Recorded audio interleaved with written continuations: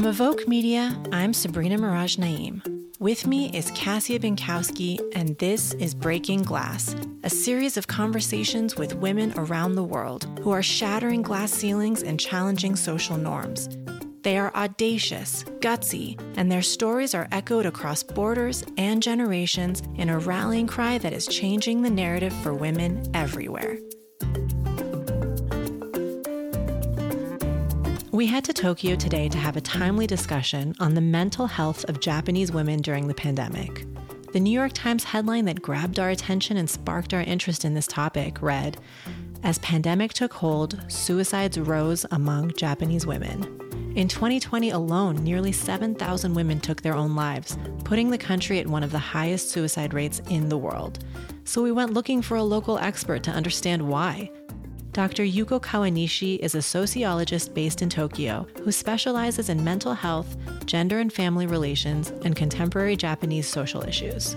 Sabrina, Dr. Yuko breaks down for us the unique expectations that Japanese culture places on women, and we explore how some of those dynamics were exacerbated by the pandemic. But perhaps more interesting than that, our conversation actually shed light on the gender dynamics in Japan at large. I, for one, was shocked to learn how poorly the country ranks on global gender equity indices, and how men's mental health is actually being impacted as women push for greater opportunity and representation. Right, and there's still so much work to be done. From destigmatizing mental health services to lifting the intense shame and victim blaming being put on women, there's a lot to learn from this conversation and quite a bit left to do. Take a listen.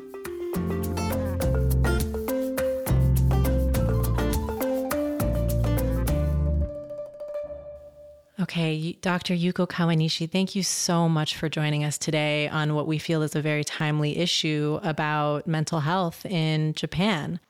First of all, thank you very much for inviting me to this. So you specialize in contemporary Japanese social issues, and I'd like to understand a little bit better how modern demands on women specifically conflict with some of the cultural, the traditional cultural expectations and frameworks in Japan.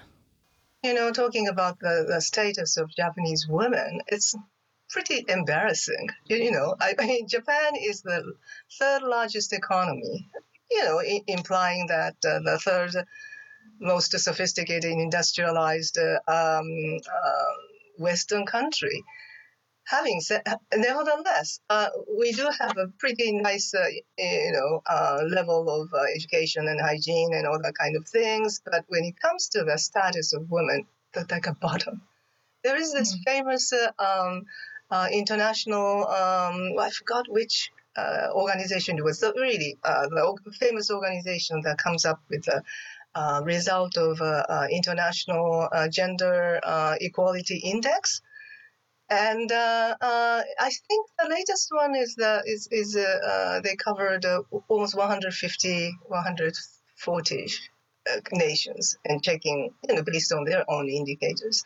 And Japan is like 121st. That's surprising. No, and I've noticed this almost 20 years ago, more than 20 years. And Japanese society, Japan started to take up this as an issue. Oh yeah, in those days Japan was still the second largest economy. But anyway, it's pretty embarrassing. It hasn't changed. Even now we have a wonderful constitution, and we are in which men and women's rights are absolutely equal. And it's like the same in the United States and many highly industrialized Western nations.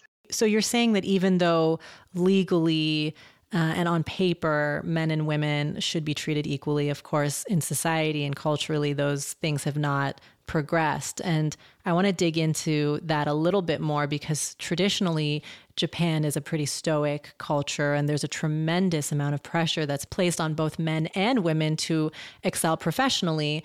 And women have become much more professionally focused than in decades before, no longer solely relying on men to be the breadwinners of the family. And the implication of this is that men and women are getting married later. Sometimes they're even reserving sexual relationships for later in life.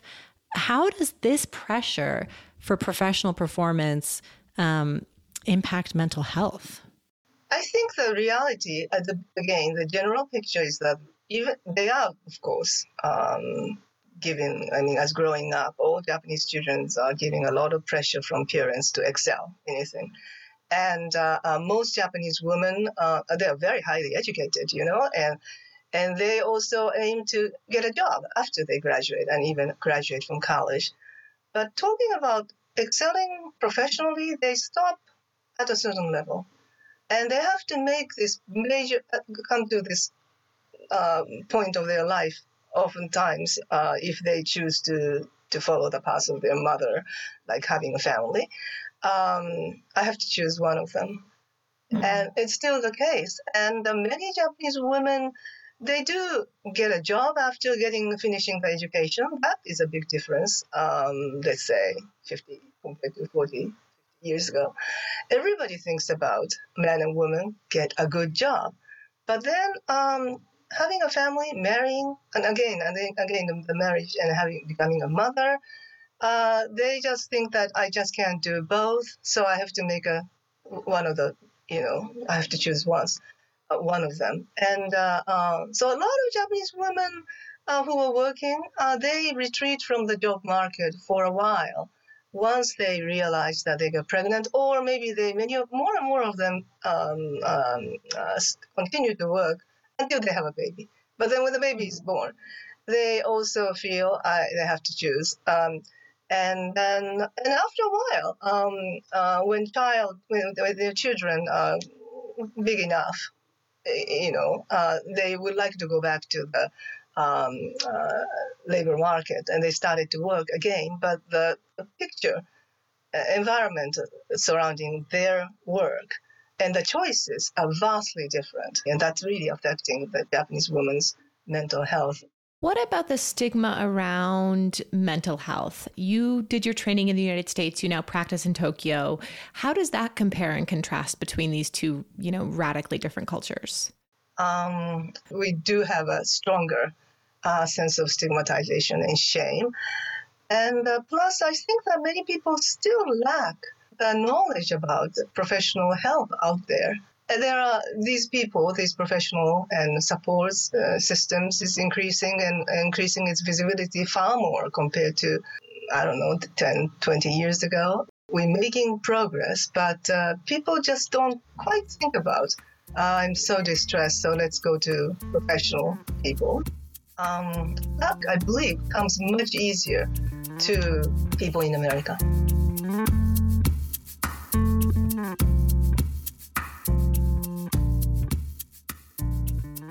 In the past few years, we've seen certain trends come out of Japan to try and abate loneliness. Places like hostess bars, where men predominantly pay hostesses to essentially act like they're interested in him and give him attention, or cuddle cafes where people pay to cuddle or hold hands with a stranger at a cafe.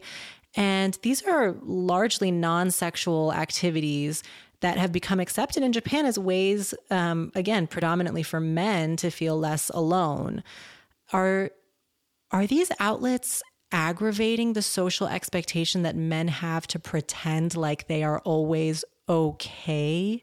Yeah, I think so. But hostess culture has been a Japanese contemporary culture for many, many decades. Through the geisha culture, and yes, right. And you're so right. I'm pointing out that it's nothing sexual. It's about more like playing the role, and it's definitely catering to the man's. And geisha, the world is a little bit different. They go through this decades of training to become a fine performer.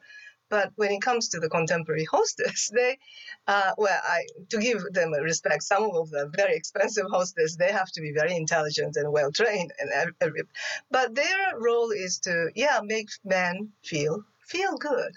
And help them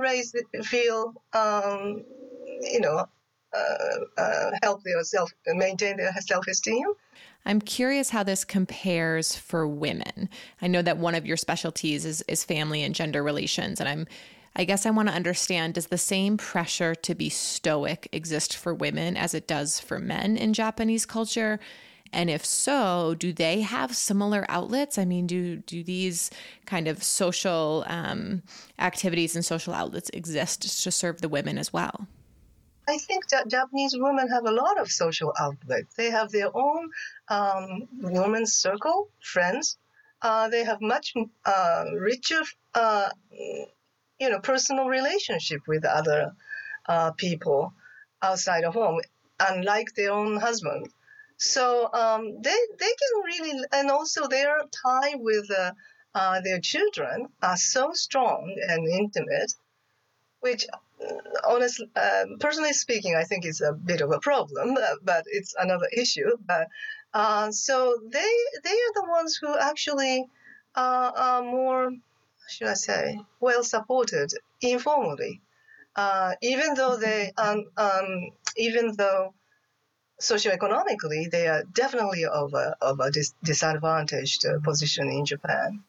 Yeah, it's interesting to hear you reflect on how the contemporary hostess culture in Japan is really just a reflection of a cultural practice that has existed for many, many generations in the geisha. And of course, the geisha women have been, like you said, are trained and go through they leave their families at a young age. They go through a tremendous amount of training to learn how to be conversationalists, dancers. They play instruments, how to host for the men. And I just think it's kind of interesting to hear that it's really a straight line between the two, but maybe one of the differences, and I want to hear you reflect on this, one of the main differences today is that there's a much larger percentage of the female population that are in the workforce. And like we said, men and women are getting married later, even having sexual relations later. So how much does that impact men now seeking out that culture of the hostess or the cuddle cafes, whereas otherwise it was just a kind of general, like you said, social business practice? How much of it is really that men and women are not getting together as much as they were previously? I think it's a very, very good, interesting point, Sabrina. Psychologically, I think there might be more need for men, including younger men, to be given an opportunity to feel, even on surface or professionally, feel good. Because I think another picture I would like to give you is like, growing more and more younger, more and more women who are young and college educated, and they're definitely of a different generation, and they're more ambitious, even though they might end up facing the big obstacles later on. But they're ambitious, and they're also good at communicating their ideas. And a lot of times, my impression, being also teaching in college and observing the young people in Japan, Japanese men, younger men are becoming less and less confident and about themselves, and they're a little bit overwhelmed by, girls do very well at school, and they just also, there's not, I think, maybe culturally a lack of good father model. I don't know. Depends on the family again, but there's generally a father absent culture in this country.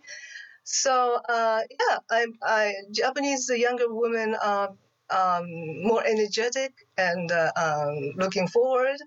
So while younger Japanese men do not necessarily match up with their energy level. So yeah, that's kind of what I was trying to get at, which I think is really interesting, is that before, the patriarchal society that existed kind of placed men on a pedestal and put them in a position of being the head of the family and the breadwinners. And now that women are kind of much more ambitious and very active in the workforce, I don't know, culturally, it seems like contemporary men don't know how to deal with that dynamic anymore. I think it's really interesting, though, considering you're seeing the implications of that in men's mental health, and yet Japan is, near the bottom of the gender equity index, like you said earlier. So there's still a tremendous amount of work to be done.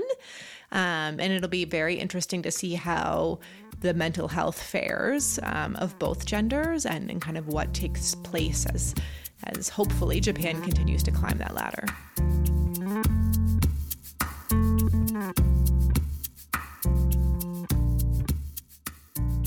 So let's turn to the pandemic now.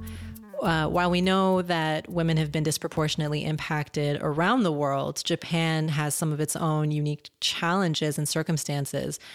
For example, in Tokyo, where you live, 1 in 5 women live alone. And during the pandemic and during lockdown, that's a really challenging position to be in. So we'd like to hear a little bit about in what ways did the pandemic exacerbate burdens that women already shoulder in Japanese culture? Yes. First of all, in Japan, we haven't seen the same kind of explosion of infections as you battling with in America. Mask wearing is a part of a culture, and also everybody is more or less conforming to what is expected as a social norm. So that helped in the bigger cities. Housing situation is I kind of miss American house. I mean, I used to live in LA, and it's more crowded and limited.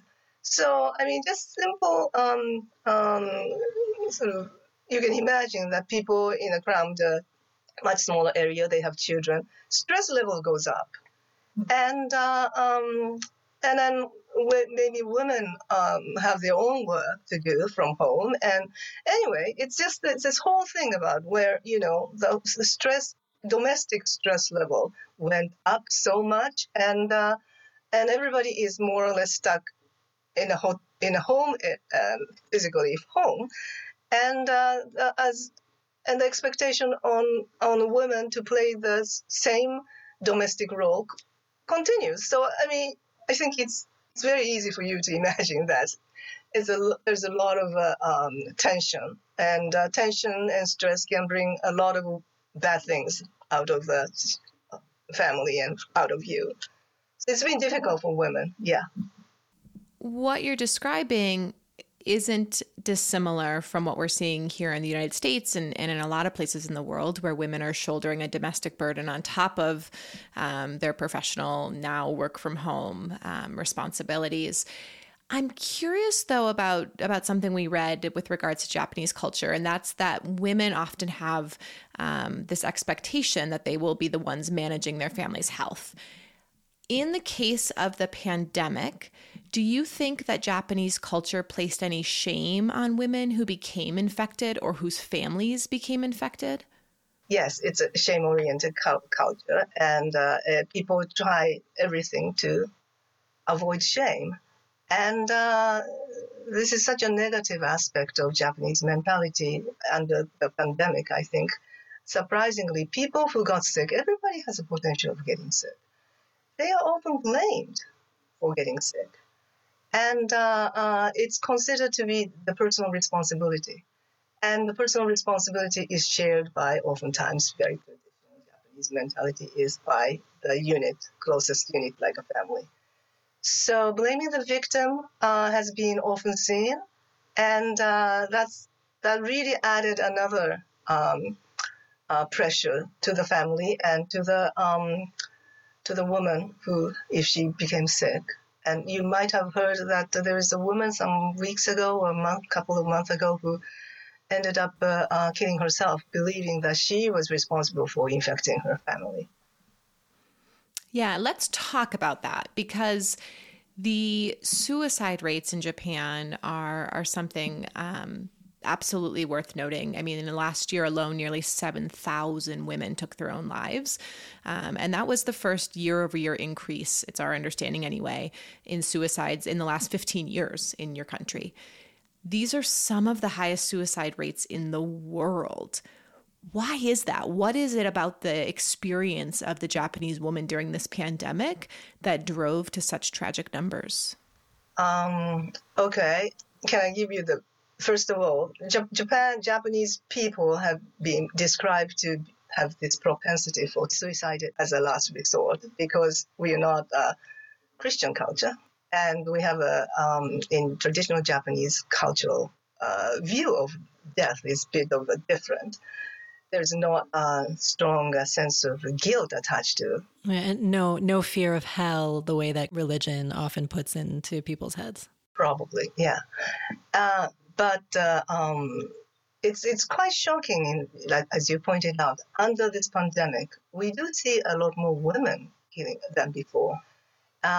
Because Japanese society was known for a high suicide rate among the industrial societies, but it was typically about men. Right. You know, workaholic men who lost everything, when they lost the job.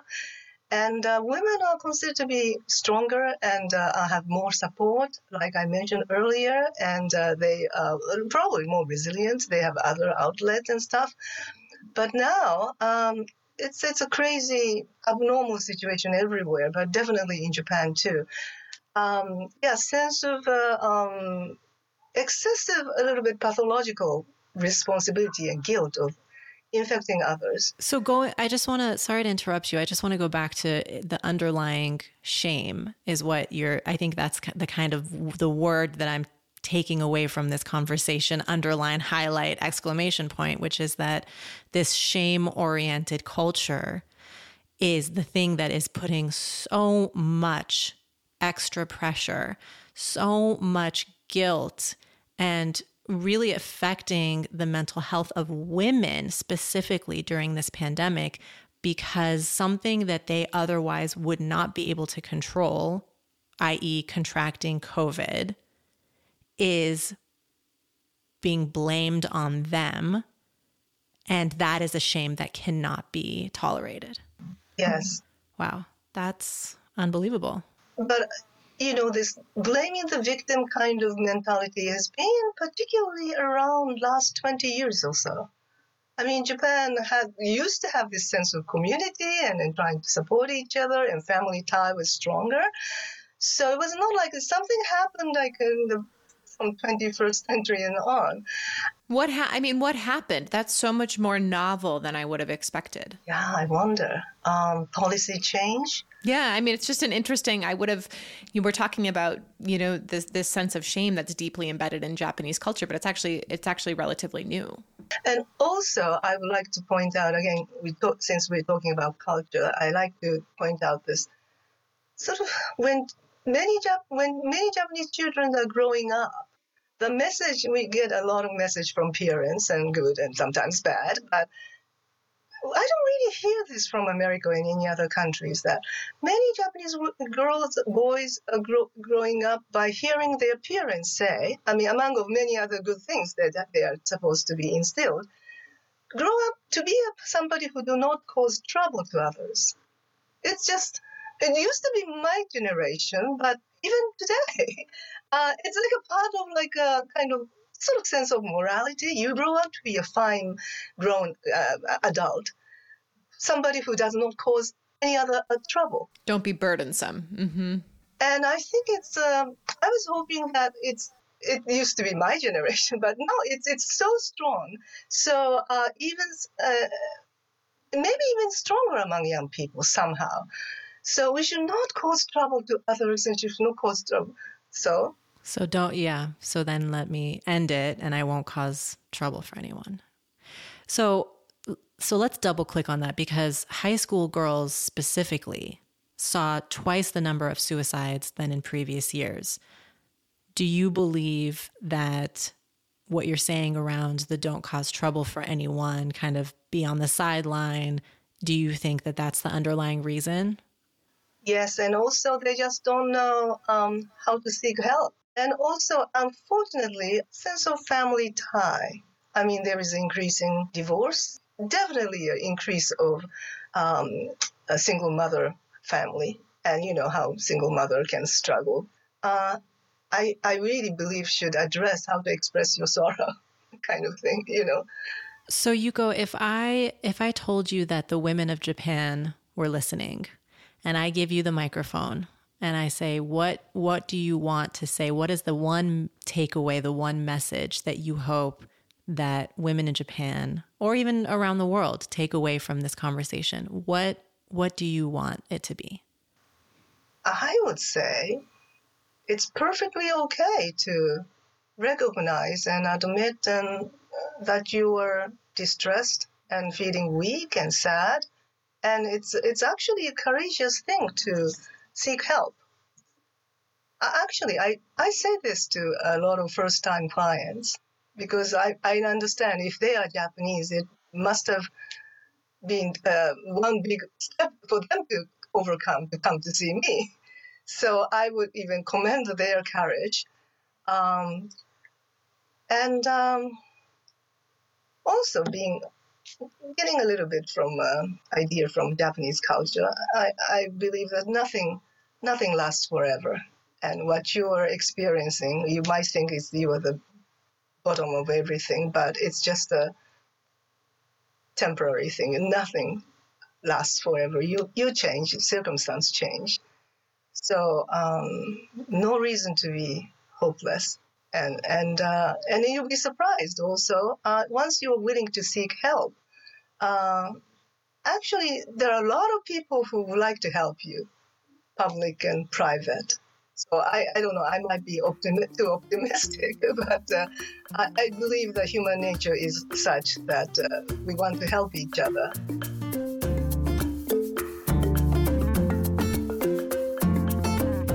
Breaking Glass is a production of Evoke Media.